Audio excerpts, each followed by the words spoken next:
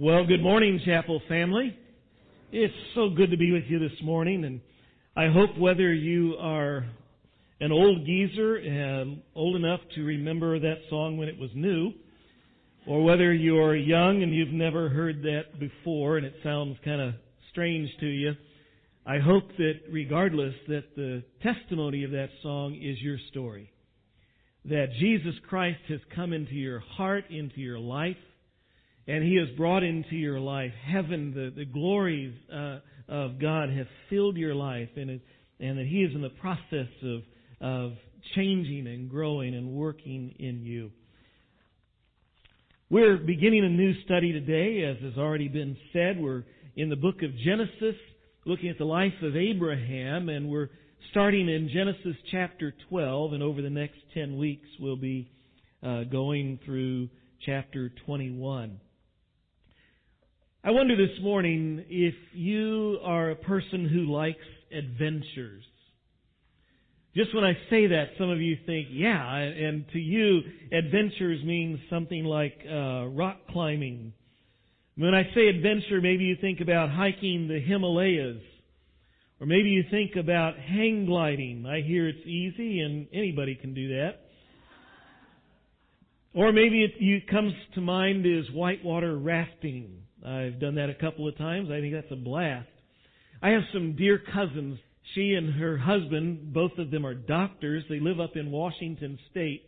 And a few years ago, one hot, muggy July afternoon, I got a phone call from my cousin Nancy, and she said, "Hey, we're here in St. Louis." They had come here for an adventure. They were, the next day, they were going to go out, and she, her husband, and their two kids were going to bike from St. Charles to Kansas City on the Katy Trail. And I thought, in July, in Missouri, and you're from Washington, and you've got two young teenagers.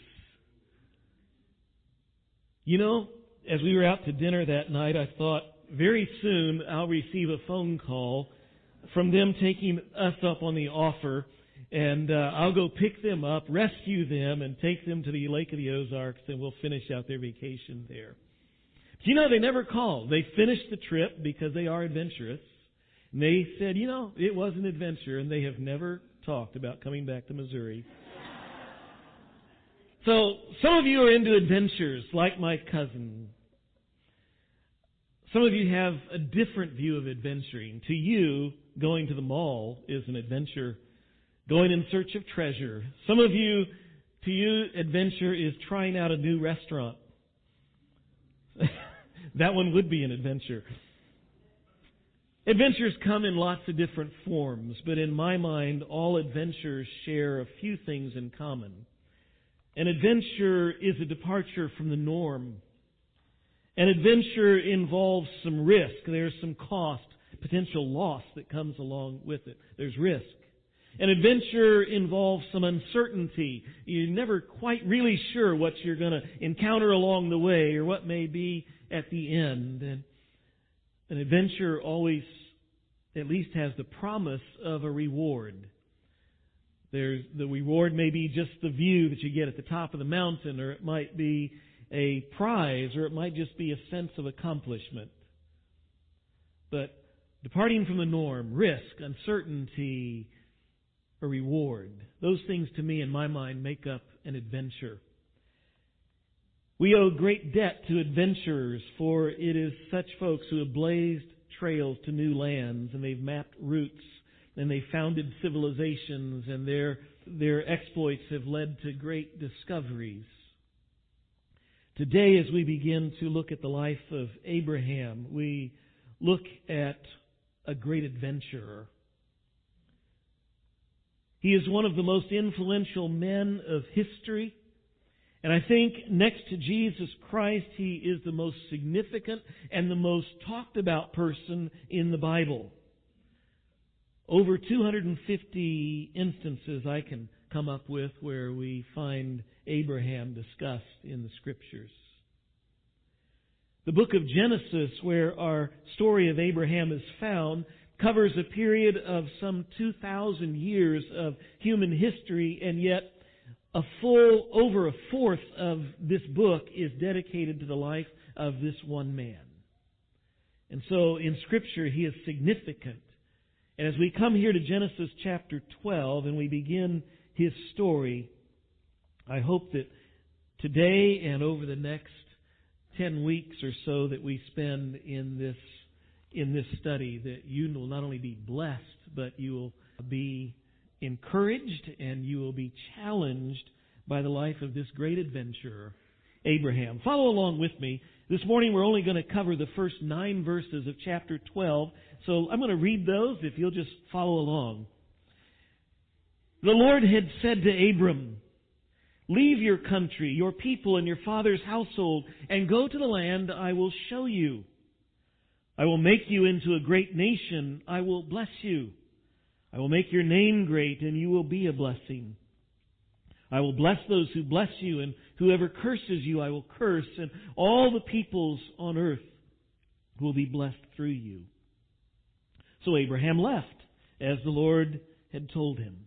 And Lot went with him, and Abram was 75 years old when he set out from Haran. He took his wife Sarai, his nephew Lot, all the possessions they had accumulated, and the people they had acquired in Haran, and they set out for the land of Canaan, and they arrived there. Abram traveled through the land as far as the site of the great the great tree at Moreh, at Shechem. At that time, the Canaanites were in the land. The Lord appeared to Abram and said, "To your offspring I will give this land." And so he built an altar there to the Lord who had appeared to him. From there he went on toward the hills east of Bethel and pitched his tent with Bethel on the west and Ai on the east. And there he built an altar to the Lord and called on the name of the Lord. Then Abram set out and continued toward the Negev.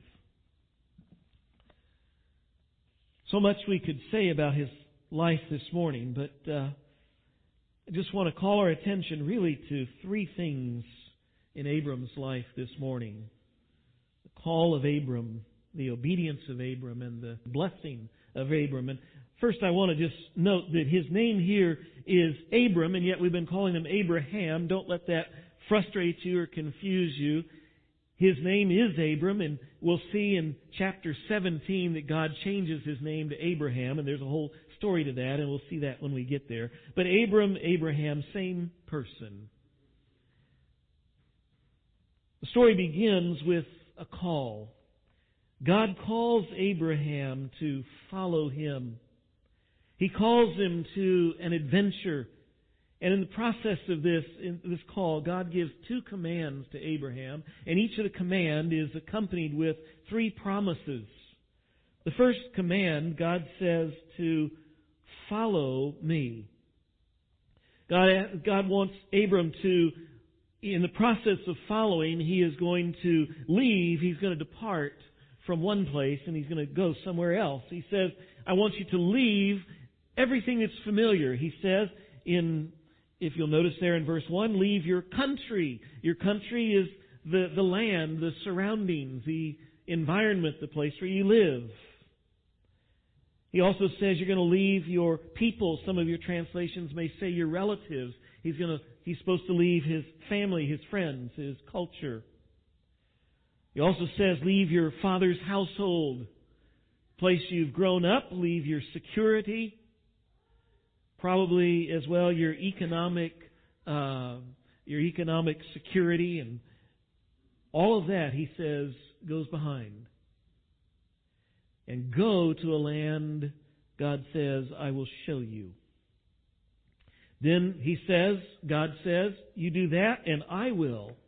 God says, I will step in. I will make you a great nation. I will bless you. I will make your name great.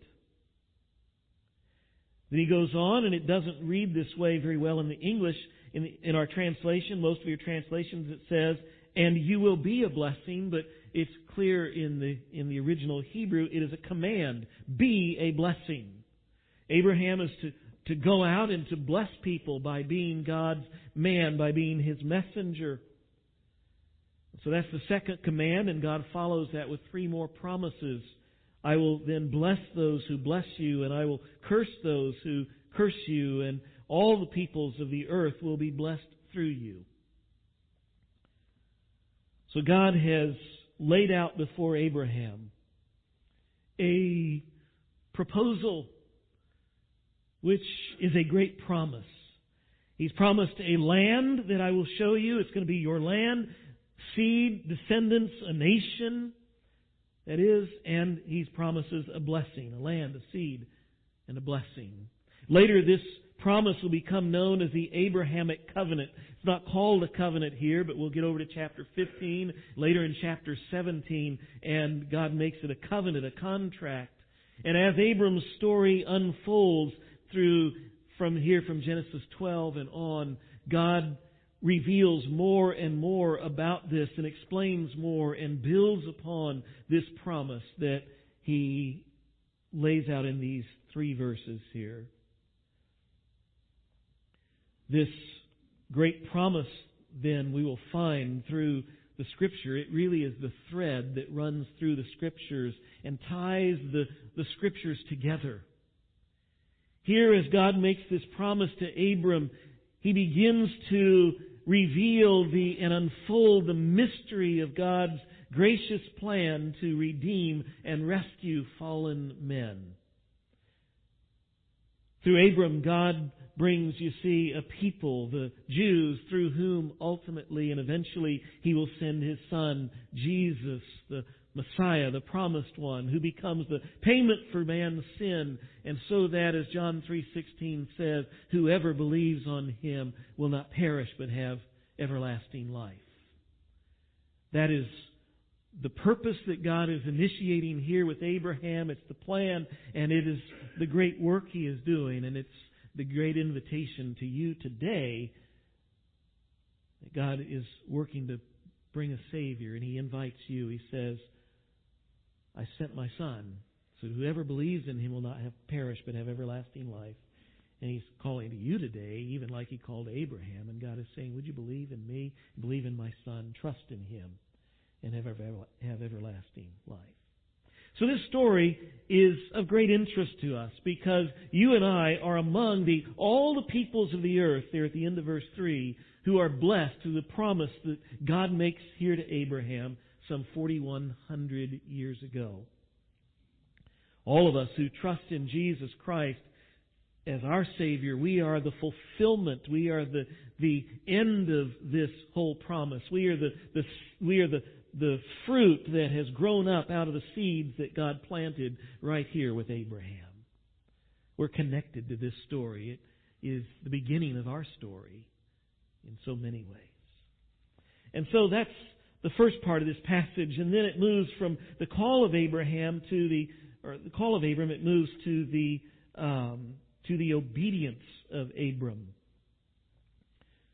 In verse 4 it says, so Abram left, as the Lord told him. Abram obeys. It's truly a remarkable thing when you think about it that he did. That he believed God and he stepped out because that was a difficult thing to do. God has asked him to leave, and as we go on, we read that Abraham here in verse 4, at the end of 4, it says he was 75 years old when he set out. Can you imagine? 75 years old. Now, we can say that Abraham lived a long time. He didn't die at 85 or 95 or even 105. We find out that actually he lived to 175. So 75 is young. Well, not quite. 75 is still middle age, you see. And those of us who are middle age, we can start thinking about what would it be if God just stepped into your life right now and said, hi, how you doing? You know, at middle age, we're settled. And He says, sell it all. Pack your stuff in the truck and let's go. Where? I'll show you. Think about that. We know where Abraham's going because most of us know the rest of the story. He's going to the land of Canaan, but Abram doesn't know that yet. Hebrews chapter 11, verse 1 says this, by faith Abraham, when he was called to go to a place he would later receive as an inheritance, he obeyed and went even though he did not know where he was going. We think that moving and traveling is hard now. Can you imagine going at that time to a place you're packing to go somewhere you don't even know? And there's no planes, there's no trucks, there's no cars, there's feet and donkeys and camels. There's no motels, there's no fast food restaurants. There's no ATMs. There's no cell phones to call anybody. There's no MapQuest. No GPS navigation. This is an adventure. It's whatever we can load on our animals and carry on our backs, and we're going and we're walking. Ultimately, the journey is about 750 miles. We know where he's going, but he doesn't know. God says, I'm going to show you, but God didn't pull out the brochures. Hey, I'm going to send you to Canaan. Here's a little thing from the Chamber of Commerce. You might like it. And there's pictures of sailboats on the Sea of Galilee. There's information about the golf courses and the Club Med on the, they're on the beach, on the coast. And none of that. He didn't know where it was, and even if he did, he didn't have Google, so he could Google it and take a virtual tour of, oh, there's Canaan. Yeah, be like, can't do that. And God has been very specific about what you need to leave behind. Your country, all the familiar surroundings, your family, all your familiar people, your family and friends, and your culture, and your father's household, all your security. You're leaving all that behind, but the details about what's ahead are very sketchy. Place I'm going to show you. I'm going to build you a great nation. I'm going to bless you. All kinds of good stuff there, but then there's small things that are a little kind of, when you read that part about I'll bless those who curse you, there's a pretty good hint there that this isn't going to be a vacation. I wonder if we can even imagine doing that. If it were you, would you do it? Guys, can you imagine going home and telling your wife about this? Hi, honey, you'll never believe what happened today.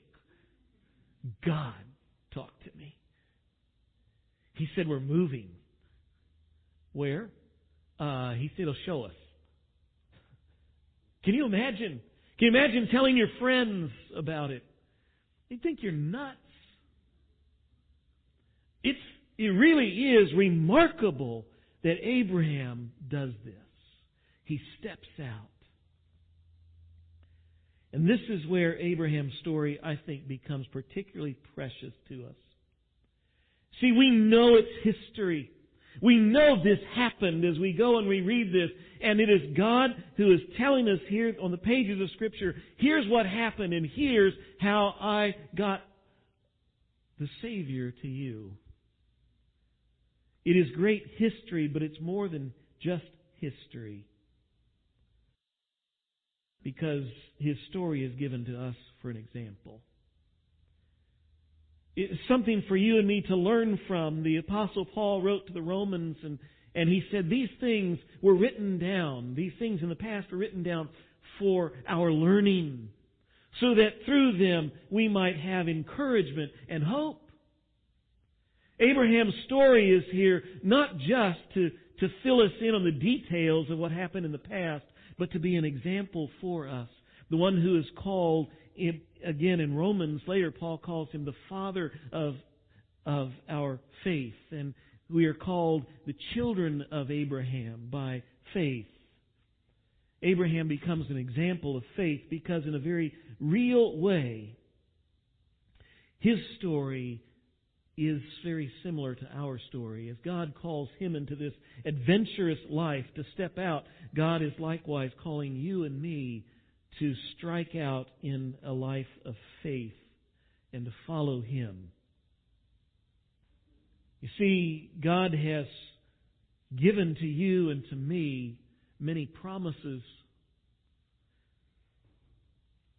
Talk about our future in heaven, but many of the details of that are kind of blurry.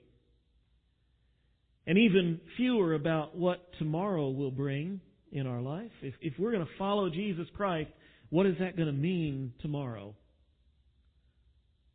Like Abraham, the promises are great. Rewards in heaven. God's presence with us. I will never leave you or forsake you. He has good works planned for us to do, Ephesians 2:10. And yet the details are very fuzzy. And just like for Abraham, to step out is kind of scary. But like Abraham, God calls for our faith to be in Him, for us to trust in Him as a person, not just in a plan. Yet Abraham, in faith, he steps out, and as he leaves country and family and surroundings, and by the way, whenever we follow God in faith, it involves a leaving, a separation. When you and I place our faith in Jesus Christ, when we go to follow Him, it will automatically involve a leaving of something else. J. Vernon McGee, the old radio preacher, said it always so well. He said, friends, when you turn to God, you automatically turn your back to something else. You cannot turn to Him without turning your back on something else. And He's so right. And so it is when we turn to Christ, we automatically turn our back to the world. We cannot be both a friend of God and friend of the world. James and John both say that in their letters. Friendship with the world is enmity with God. When we turn to Him, we turn away. There's a leaving, and that's a scary thing because we wonder what's in the future. So Abram's story, as we go through, it becomes our story. We'll learn. So he's an example for us, but not only is he an example, I see here in this passage, he's an imperfect example. And we'll see that more as this story unfolds. And I would add to this little thing, I would say he's an imperfect example, thankfully. Say, Pastor, why would you say that's a thankful thing? Because I appreciate so much that when God, in His Word, presents to us people like Abraham, a hero of the faith, He doesn't show Abraham as an ideal person. He shows Abraham as he really was. I don't know about you, but when my picture's taken, I love it when you go to a photographer and they take your picture and they don't show it to you. They go in a back room and some artist sits there and they paint a different you on top of you. Then they bring this picture out and you say, wow, I look good. Called airbrushing. And we love airbrushing because we really don't like to look at ourselves like we really are. But the fact is we're flawed, aren't we? And when God shows us the picture of Abraham, He shows Abraham with all the flaws, with all the warts and the wrinkles and that's good news, because what I realize is if God can take a flawed man like Abraham and turn him into a great man of faith, the hero of faith, I realize that God can do a great work in you and a great work in me. He can do a great work in flawed people. That's why His story is so good and it's so encouraging to us. Let me show you in this passage very quickly where I see that. I notice, you see here in verse 4, Abram left as the Lord told him, and Lot went out with him. And Abraham was 75 years old when he set out. He took his wife Sarah and his nephew Lot and all the possessions they had accumulated in Haran. Haran is up there on the map. You can see that. And it says, and they set out, and at the end of verse 5, and they set out for the land of Canaan, and they arrived there, and we go, that's great. Abraham listened to God, he obeyed, he went, he got there, and it's good. And we go, that's a great story. But that's not the whole story. See, there's more to it. You go over a couple of chapters and you see that in Genesis 15:7, God says, I am the Lord. He's talking to Abraham, who brought you out of Ur of the Chaldeans, or the Chaldeans, to give you this land and take possession of it. And we go, wait a minute. Abram came from Haran. He was called out of Haran. And God says, no, I brought you out of Ur. So what's that? Well, Ur's a different town. It's down here in southern Mesopotamia, current Iraq. We go back from chapter 12 to chapter 11. There's a genealogy as we see Abe's family tree, and we discover there at the end of chapter 11, his father, whose name is Terah, verse 31, says, Terah took his son Abram, his grandson Lot, the son of Haran, who's Abram's brother, and his daughter-in-law Sarai, Abram's wife, and together they set out from Ur of the Chaldeans to go to Canaan. So from Ur, they all go. But when they came to Haran, they settled there, and they stayed there until Terah dies. By the way, Ur, just a couple of quick things, Ur is no small little dusty desert town. Abram wasn't some just desert rat who's longing to get away from, the old western dusty little small town. He's just sitting there longing for some way out of this town, and God comes and says, hey, Abraham, let's go. Instead, archaeologists tell us that Ur was a booming metropolis. It was a very advanced and a very wealthy place. It had a library, a university, buildings with skilled craftsmanship, houses with running water, and even hot tubs. They piped in hot water from hot springs. Very advanced place. So it wasn't just an easy place to live. Again, it was challenging to say goodbye to all that. And it may seem weird as well that they're trying to go from over here in Ur to over here in Canaan, and they go way up here to Haran, and that may seem weird except for the fact that would be the normal way to go.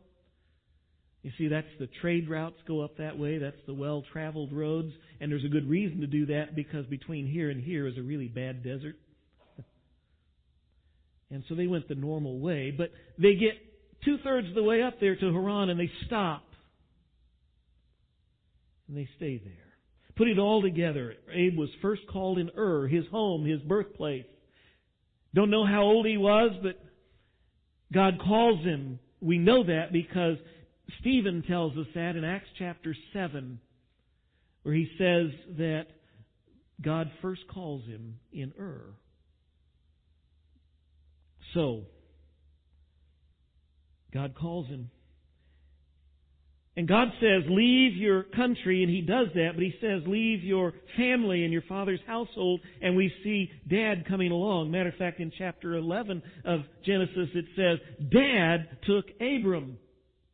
God calls Abram, but somehow Dad comes along, and Dad is even leading the charge. We don't know why. My thinking is God calls Abram, and Abram is so excited by what God has said, by his encounter with God and his belief in God. He's sharing this with family and friends, and Dad says, hey, that sounds great. I'm going to go along. But as so often happens when dads get involved, we kind of take over. And Abram's project becomes Terah's project. And now they go, and they get up to Haran, and Dad stops it. And they stop there until Dad dies. And now we pick up at Genesis chapter 12, verse 1, and you see here's the key thing. It says, the Lord had said to Abram. Not the Lord said to Abram right then. It says God had already called him.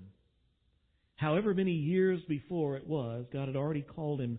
And now Abraham either remembers or maybe God speaks again and says, Abram, let's go. And after years of staying in Haran, they pick up again and they move, and this time they go to Canaan. That's the story. Why do I mention all that? It's because of this. The call was made in Ur, and it said go, and it said leave all these things, and Abraham didn't leave all those things. They came along with him. And 2/3 along the way, he stops for however long, 2 years, 5 years, 10 years, we don't know. And I find that comforting. You see, Abraham's obedience wasn't perfect, and his faith was small. He missed some spots along in obeying, and that ended up with delays. And we see him here, as he does many times in his life. He falters, he stumbles, he falls. Yet still, when God says move, he moved. He obeyed in faith, and even though it was small faith, and I realize that mirrors my life. Does it mirror yours? Have you ever known that God wanted you to do something or not do something and you messed up? You got a little scared and you did it halfway and not all the way. Have you messed up? How comforting it is to know that God didn't give up on Abraham and He doesn't give up on you. And He works even with our small faith and our faltering faith and our stumbling faith, and He keeps working with us, even as Paul wrote, and he said, "He who began a good work in you will be faithful to complete it." I find that such good stuff. I notice one more thing. I notice that not only was Abraham, is he an example, an imperfect example, but he's an example of God's gracious call. I wonder, why did God call Abraham from Ur? Ur, we find out from history and archaeology that it is a center of idolatry and of all kinds of just godless stuff. And I wonder, was Abraham just a shining light, a godly man in this godless place? And we find out, no, he wasn't. In the book of Joshua, God speaks. This is what the Lord, the God of Israel, says. "Long ago, your forefathers, including Terah, the father of Abraham, and Nahor, lived beyond the river and worshipped other gods. But I took your father Abraham from that land beyond the river and led him throughout Canaan and gave him many descendants." The implication is that not only was Terah, his father, an idolater and a pagan, but so was Abraham. He was a pagan man in a pagan place, and God reached in and rescued him and saved him. And you see, I realize that that's our story as well. And I don't care what you look like on the outside before Christ. You may have looked like a pagan, or you may have looked like an upstanding, nice, good person. But the reality is every one of us were pagans before God rescued us. We were rebellious and idolatrous and sinful in our hearts. And only the grace of God, it was only by the grace of God that He reached down into our hearts and He called us out to Himself. That's the good news here. It's a gracious call. It's not because we're good, not because we're lovely and God just can't stand to be without you because you're so cool. It's God is so gracious that He rescued me and you. The last thing I want to look at, we've looked at God's call to Abram. We looked at the obedience of Abram.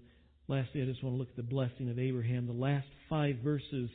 Abraham, as he finishes up this passage, he has left Haran and he arrives now into this land of promise, the land of Canaan. And Abram gets there. And if we go back to the initial call and the initial promise, there's lots of talk about blessing. Now we come over here and Abe lands in Canaan, and I look at verse 6. Abram traveled through the land as far as the site of the great tree of Moreh at Shechem. Look at this. At that time, the Canaanites were in the land.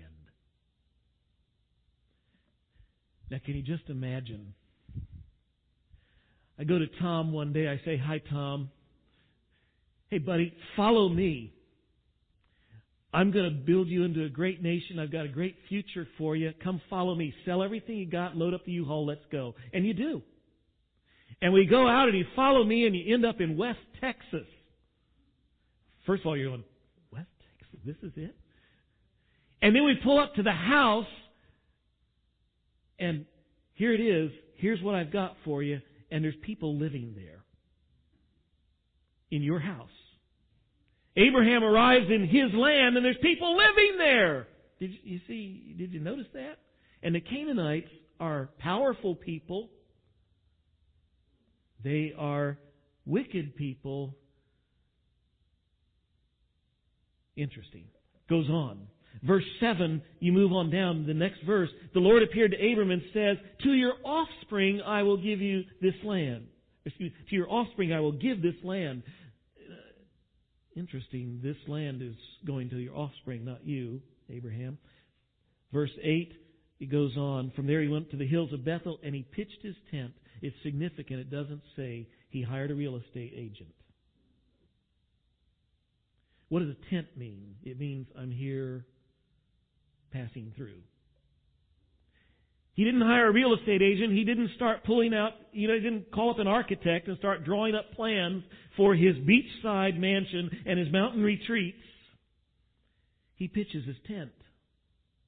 All of this to say that Abraham, I believe at this point, very well understands, whether he understood it from the very first back in Ur or whether God has revealed it along the way, but at this point Abraham understands this.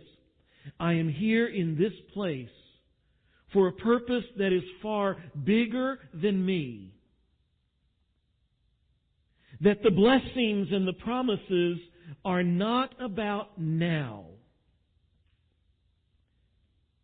Rather, I'm here not for my personal good, but for a bigger good, and I'm not here for earthly blessing, but I'm here for something better, something eternal. You say, Pastor, where do you see that in this passage? Well, that's not clearly here in this passage, but it's very clear in the book of Hebrews. The writer of Hebrews, writing about Abraham and the other patriarchs, says this: they did not receive the things promised. They only saw them and welcomed them from a distance. But listen, they admitted that they were strangers and aliens on earth. See, earth isn't the place they're looking for the promise. Instead, they were longing for a better country, a heavenly one. Therefore, God is not ashamed to be called their God, for He has prepared a city for them. And so it was with Abraham, and so it is with you and me. When we start off in this journey of faith and following God and following Jesus Christ, we have to realize that the real payoff is not here, it's there. Because we are like Abraham, we are strangers and aliens on earth. Our Abraham's home, where he was going, really wasn't Canaan. Abraham's home was heaven. We've got to keep that in mind. The real blessings that we look for aren't on earth. They're in heaven. In the meantime, there may be some loneliness as you leave family and friends and country. There may be some hurt. There may be some disappointments. But this isn't our home. There are still blessings, and it's still good because we're walking with the Lord, and Abraham had lots of blessings along the way. But he was looking for heaven. One last thing, and that was he realized it's not only not about now, it's not about me. Going back to that second command where it's be a blessing, I just want to see quickly here one thing. When he left Haran, it says he took his wife Sarah, verse 5, his nephew Lot, and all the possessions they had accumulated, and the people they had acquired. In Hebrew, that word people is actually the word nephesh, which means soul. The souls of the people. And some people would say that what Abraham took here was that he got rich in Haran and he acquired servants, and he was bringing along all the people that they had bought and acquired, their servants, their slaves. I think an equally valid way to read this, and I think it's the proper way, and it's the way that historically many of the Jewish scholars and rabbis read this, is the souls there are not servants and slaves. It's Abraham. As he's in Haran up there, Abraham has taken serious this thing of be a blessing, be my man, be my messenger. And he's talked to people about his encounter with Yahweh, and people have said, if you're following Yahweh, I want to follow Yahweh too. As the souls of people who have become believers in Yahweh, it's these people who follow Abraham now to Canaan. We find Abraham, as he comes to Shechem, he builds an altar. As he comes to Bethel, he builds an altar. It says, in both cases, these are public things. It wasn't something done in a back room. It's something done out in public near the place. by these trees where probably the Canaanites are worshiping, Abraham builds an altar to the Lord, to Yahweh, and he worships Yahweh, and in so doing he proclaims to all the people around, there is a God, the maker of heaven and earth. And he has spoken. And Abraham has taken seriously this part of the commandment to be a blessing. And may I say, just again, applying this to you and me, the blessings of being a follower of Jesus Christ, they're not about now. It's also not about me. Faith always moves us outwards. You see? So it's not I'm in this for what I can get. It's as I've come to know and to walk with Jesus Christ, I must tell others about the one that I love and that I serve. I want to just end with one little thing. I read about a man named Joseph Chamberlain, famous British statesman back from a century or so ago, who is known for his determination and his iron will. He had a favorite verse of Scripture, and it was right here in our passage, the last half of verse 5, where it says, they set out for the land of Canaan, and they arrived there. This was his favorite verse because he says in here there are the two qualifications, the two keys for success in life.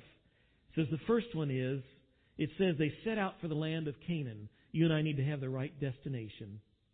And secondly, he says they arrived there. Once you start, keep going. May I say that that is the example of Abraham for us to follow. Have the right destination. Our destination is to follow Christ. And once we do, we need to keep going. Keep going. Let's pray. Father, thank you for the example in this man. Thank you first for the fact that through Abraham you brought us the good news because you provided a Savior through him, Jesus, who has rescued us from sin.